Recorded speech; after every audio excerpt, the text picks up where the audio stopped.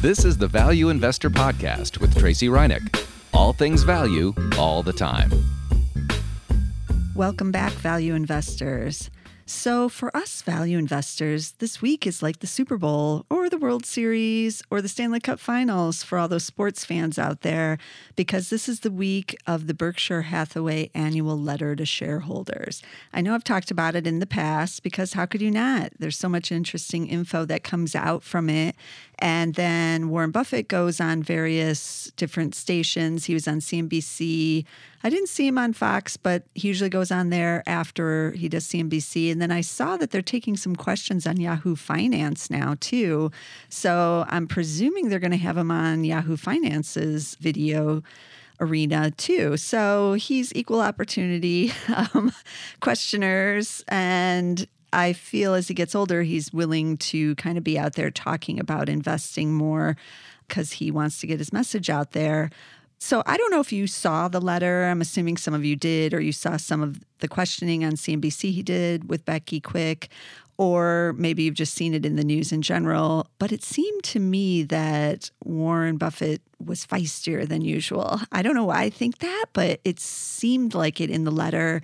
And even in the questions, he actually mocks bonds in the letter. And we haven't seen him do this in a long, long time. So you know this is something on his mind, that the bond market, there's changes there. Those yields are rising now.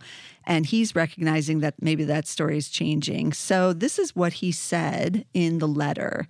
So he said, quote, "It's a terrible mistake for investors with long-term horizons, among them pension funds, college endowments, and savings-minded individuals, to measure their investment, quote, risk, unquote, by their portfolio's ratio of bonds to stocks.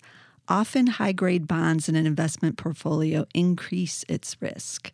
And he was also asked about this comments in the interview with Becky Quick on CNBC. And she asked him if he was talking about the retirement ratios. So we all know these ratios, you know how they say if you're a certain age, you should have, if you're 60, you should have 60% of your portfolio in bonds or whatever those ratios are. And he again said he thought that kind of investing was risky. But I did want to point out one thing that everyone should be aware of when they're talking bonds and Warren Buffett. Okay, he was basically talking his book. Yes, he has a book, and it's stocks. He doesn't like bonds. He's never bought into bonds, or rarely ever buys into them. He's the stock guy, and he believes stocks are safer the longer you own them, as he said in the annual letter, and he said many times before.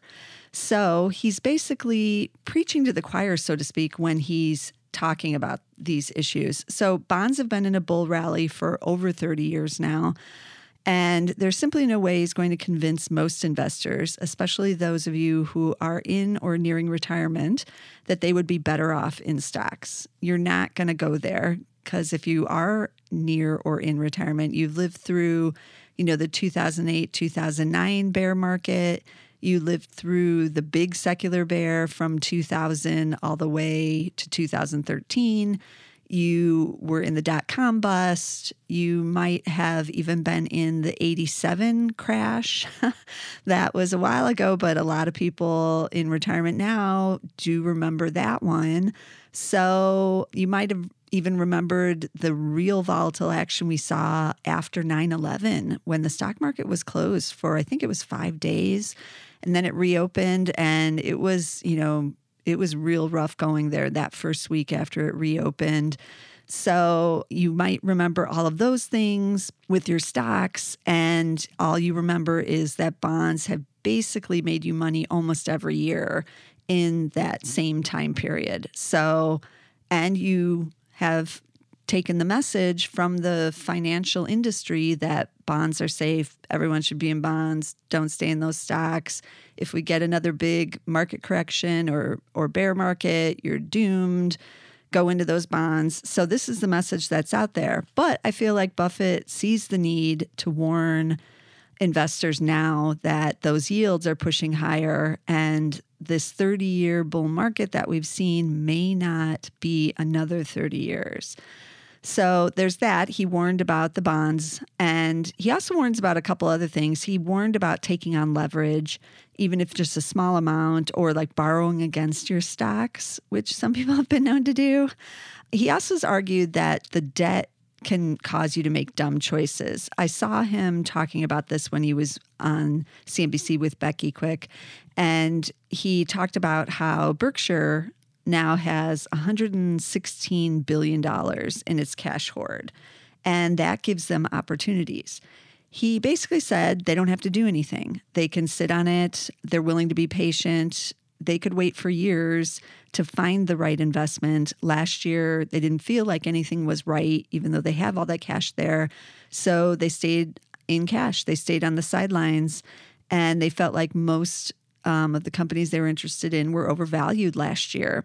So this got me asking the question, if Buffett is sitting in all this cash, should you be sitting in your cash too? Should you be saying the same things like, oh, there's simply no value stocks, there's nothing to buy, I need to be on the sidelines? And I saw a few people on my Twitter feed saying they were on the sidelines too, just like Buffett, waiting for a bigger pullback or correction than what we just had at the beginning of February. They're waiting for things to get cheap and then they'll go in. But I just have to say, like, historically, that isn't what's happened. On a side note, if you look back to the late 90s, all those value investors kind of waiting on the sidelines, there weren't that many that ended up waiting the 4 or 5 years there while the dot-com boom bull market really roared. They just couldn't do it. They couldn't stay on the sidelines. But it's a good question to ask because Berkshire Hathaway and Warren Buffett are on the sidelines with all this cash. But my answer for regular investors would be no. You shouldn't be sitting there in cash waiting for the bigger pullback. And the reason I say that is because Warren Buffett and Berkshire Hathaway really have no choice. So what does that mean? What do you mean they have no choice? That sounds crazy. But I've talked about this, I call it quote unquote problem that Berkshire's had before. And I talked about it a year ago, the last annual letter. And I'm going to talk about it again because most people don't seem to really grasp what Berkshire's problem is. So basically, they're simply too big now. And the tax cuts made it even worse. So like I said, they now have $116 billion in cash. They're keeping it basically in U.S. Treasury bills. $32 billion of that came from the tax cuts. So thanks, Uncle Sam. Woo, big cash infusion. Of course, the government did it with the hope that that would somehow be spent, and eventually Berkshire will spend that $32 billion. But now it added to their cash hoard. They have even more than before. And Buffett said in the letter and in the various interviews so far that they're looking for a big acquisition. So how big would it have to be? So it would have to be pretty enormous. Think about $116 billion sitting there. So Berkshire already owns shares in several airlines, as you know, and I've talked about this in the past. I've talked about, like, why do they own more than one? And basically, he kind of explained that this time, why they own more than one, but why you shouldn't. I've said you shouldn't. But they do because they're holding like 5 to 6% of several of these airlines now. And he said they don't want to go above the 10% holding level because then you're a 10% shareholder. That has more requirements from the SEC, more filing requirements, more regulatory requirements once you get to be a 10% shareholder. So he basically would just buy the company outright if he was even going to be a 10% shareholder. So that's also why they bought several airlines, because they liked the industry a year ago and, you know, they were fairly cheap, all of that, but they didn't want to be the 10%, but they need to deploy this cash. So they had to buy multiple of them in order to stay at like the 5 to 6% level in all of them and actually deploy more of the cash. So you can see how messed up having this much cash, what it does to their investing choices and philosophy. So Berkshire already owns shares of Southwest. That's one of the airlines. That's the ticker LUV. And that has a market cap of $34 billion right now. So let's just say that they wanted to buy that airline outright. He said they would be open to like looking at some of those when Becky Quick asked him about it, but he didn't seem super enthused. But let's just say he changes his mind and decides to buy one of the airlines outright. So he would probably pay over the $34 billion market cap for it. Let's just say he paid $40 billion for it. He already owns some of the shares, so you'd have to subtract some of that out. So it wouldn't be a total $40 billion purchase. but we'll just go with 40 billion for the purposes of this example. So that would still leave him with nearly 80 billion in cash sitting there. But this acquisition would be pretty enormous. To acquire a $40 billion airline is big. It's not the biggest one he could do. I looked around at a couple other ones, like let's say PayPal or ones like that. They're not quite 100 billion yet. So he could outright acquire a company like PayPal if he wanted. That would be really enormous acquisition. But still buying a Southwest would be pretty big. And yet that still leaves him with 80 billion in cash. So then what else does he do with that? Does he acquire a couple more airlines? Does he just buy a couple of them outright? I don't think so, obviously. So all of these acquisitions will have to be enormous. He can't acquire small or mid-cap companies. It just doesn't make any sense, nor can he invest in their stocks. I get asked this question all the time when I tweet this out. Like, what do you mean, Tracy? Why can't he buy some shares in XYZ company? Well, think about how that would work. Let's say you had a company that was $500 million market cap. That's like the mid-range of a small cap. It's not a micro cap. It's not real big small cap, which is like about $1 billion. But $500 million company, he only wants to own up to, say, 5% of it. Well, that's almost nothing. Again, that's like $50 million. Woo, whoop-de-doo. He has $116 billion in cash sitting there. So that's like a drop in the bucket. I think he made something like $3 billion just off dividends this year because of Apple and some of the other stocks he owns. So it wouldn't even go to the dividend. Like it does nothing to reduce their cash there. And then let's just say he wanted to buy that $500 million company outright, not just the 5% because that would be dumb. He just wants to own that small cap. He has bought small cap companies in the past when Berkshire was much, much smaller. But again, now they're huge and he's got all this cash. So he would literally have to buy 100 to 200 companies outright in order to completely use all that cash. So it's just not going to happen. He's not going to go on some crazy binge small cap buying spree. He is going to restrict himself to the large caps. He's already restricting himself to the large caps even when purchasing stock because of how much he'll move those shares once it's known Berkshire has gone in to buy. So that's why he was in IBM but sold it. That's why he's buying Apple. That's why he went into Teva. These are all mega caps. Those are his choices. So you don't have those restrictions, right? You can buy shares of any company you want. This is what makes you a better investor, I would say, than Warren Buffett can be right now. Not when he was younger and Berkshire was smaller, but right now. So you can buy shares of that cheap local community bank. He can't. He's basically restricted, maybe in his own private funds or something. If he wanted to, he could, but not with Berkshire Hathaway. So I thought I'd take a look to see what small or mid-cap stocks Buffett can't buy but wishes he could. Ones that are values that are on the smaller side, but you can get in them, but he can't. So I did a screen of companies with market caps under 10 billion. Really, mid caps go up to the 10 billion, but there would be a bigger mid cap if you had $8 or $9 billion market cap, but it would still be considered mid by most people. So this includes the smalls and micros and the mids. And then I did PEs under 15. I just went with the standard PE level. And I added a price to book on there too of under 3, which is the level I use to find value. And then, of course, I added on the Zacks rank. So I would try to get those rising earnings estimates. So I initially started with a 1, 2, and then I added the 3 because I wasn't sure how many stocks would fall under these parameters. And it was over 600 stocks. So I said, whoa, that's too many. The 3 is giving me a lot more than what I need. So why not go for the 1 or 2s? Those are the strong buys and the buys. And there definitely should be rising earnings estimates with those two. And I got 190 companies in the screen. That's still a lot. But again, this covers the whole universe of the small and the mids, which is a lot of stocks. So 190 companies. I looked through the list to kind of see what were Buffett-like companies. And I found quite a few, actually. Again, these are ones he wishes he could be in, but he really can't be. He might already own some stocks or companies in these areas. That's also why I chose them. But this is a way, that we can invest that he can't. So the first company I thought of when I saw it is a company called Greenbrier. The ticker is GBX. They make rail cars. He already owns the railroad. He already owns Burlington Northern. Why not cut out the middleman on the actual rail cars and just make those too? So that would seem like an acquisition he might want to make. These are highly cyclical companies. So there's Greenbrier, there's Trinity, which is TRN, and there's a couple others, but those are the two bigger ones. Greenbrier makes only the rail cars.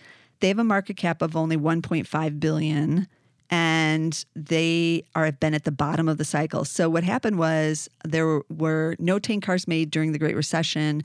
Then demand came back.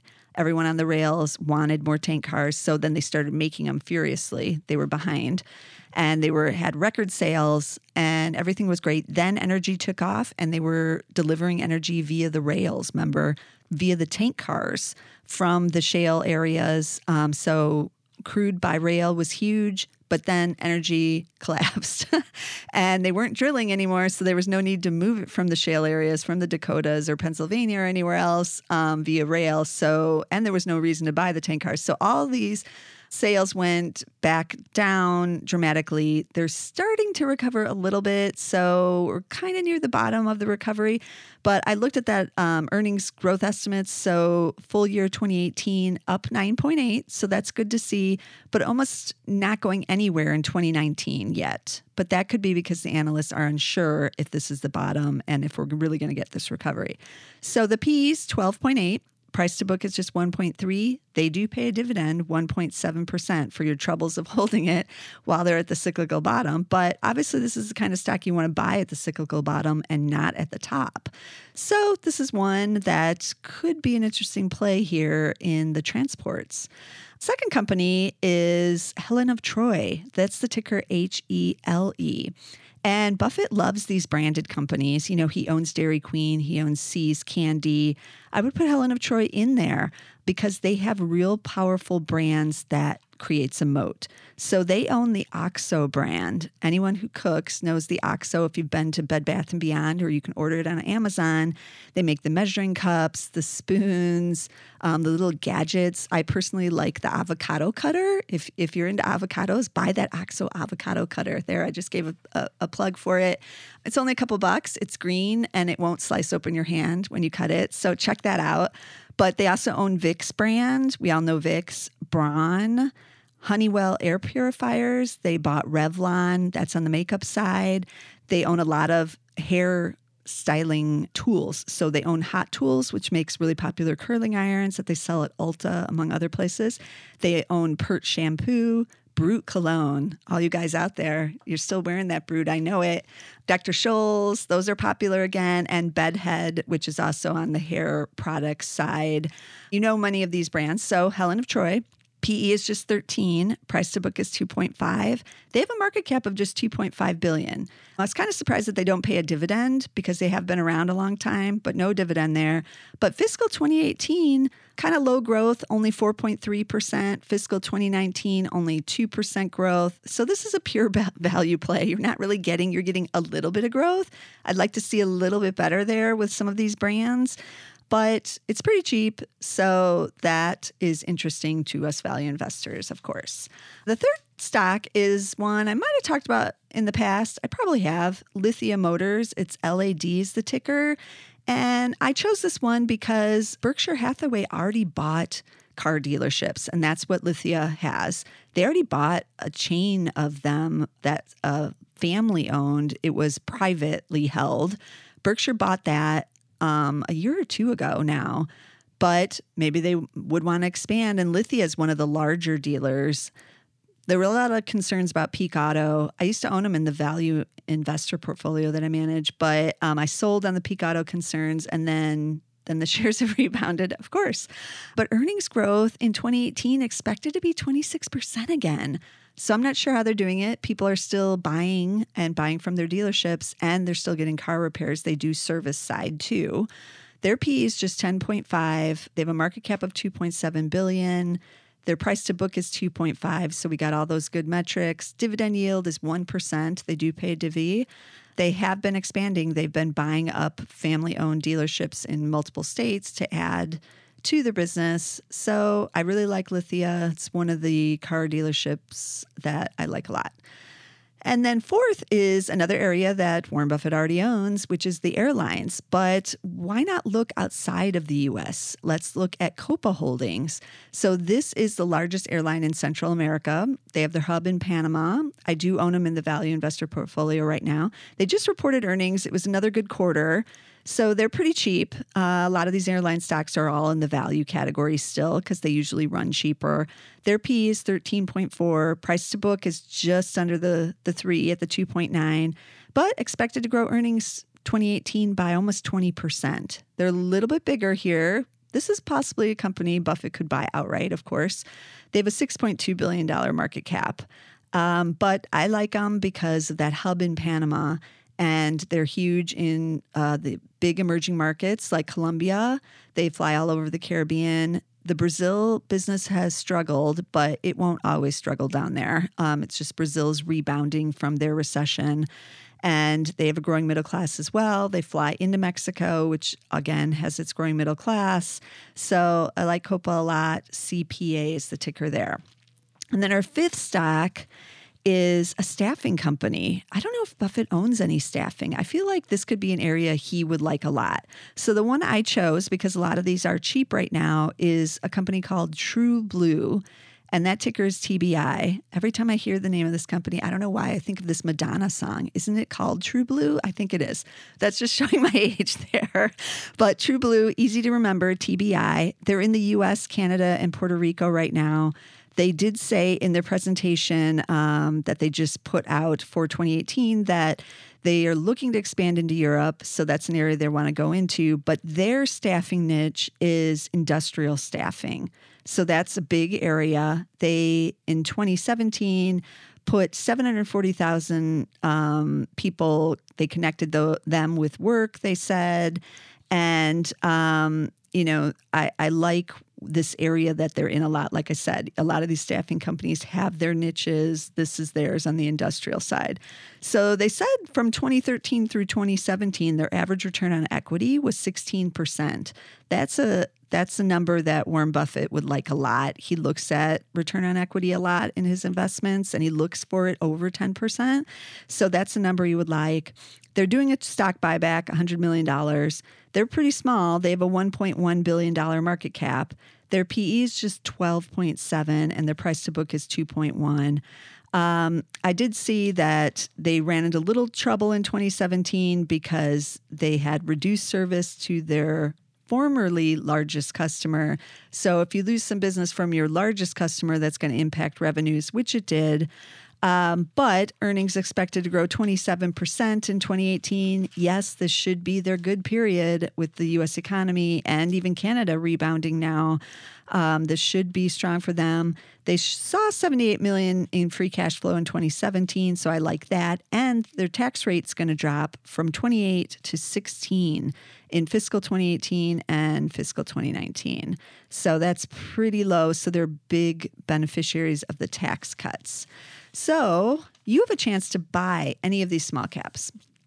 And as I said, most of these are basically off limit to Buffett and Berkshire Hathaway. He could buy any of them outright, obviously, but will he? No, because he'd have to buy hundreds of them, with the possible exception of some of these larger mid caps like the Copa.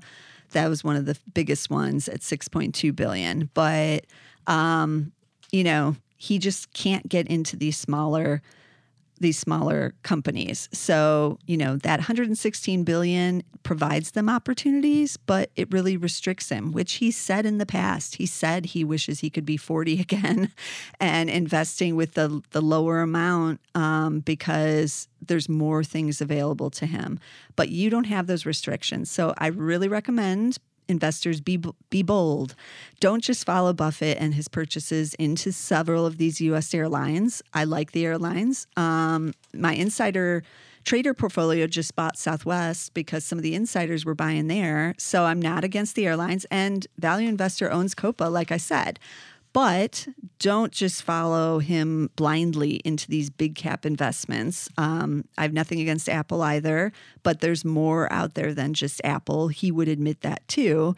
Basically, the world is your investing oyster. It's not his or Berkshire Hathaway's anymore. It's your oyster. So definitely be on the lookout for these small and mid-cap companies that are really interesting right now. Let's recap those tickers if you want to do some more research and look further into some of these. So Greenbrier was the rail car maker, GBX. Then we had Helen of Troy in the, I don't know what you call that, branded products kind of category, consumer products. HELE is the ticker. Then we had on the auto side, the dealerships, Lithia Motors, LAD. The airline is Copa Holdings, CPA. And then we had the small staffing company on the industrial staffing side, True Blue, which is TBI. So be sure to subscribe to the Value Investor Podcast so you don't miss any of our stock picks and our analysis, of course, of all things value, including Berkshire Hathaway. I'm sure Buffett will be in the news for at least a few more days here. So if he has any more revealing wisdoms, I'll be bringing that to you again, probably next time before he moves off into the shadows again. So yeah, be sure to subscribe on Apple Podcasts. We have a standalone show there. The Value Investor Podcast is there. Or you can get us on SoundCloud with the Zacks Market Edge. So you get 2 for 1 over there on SoundCloud.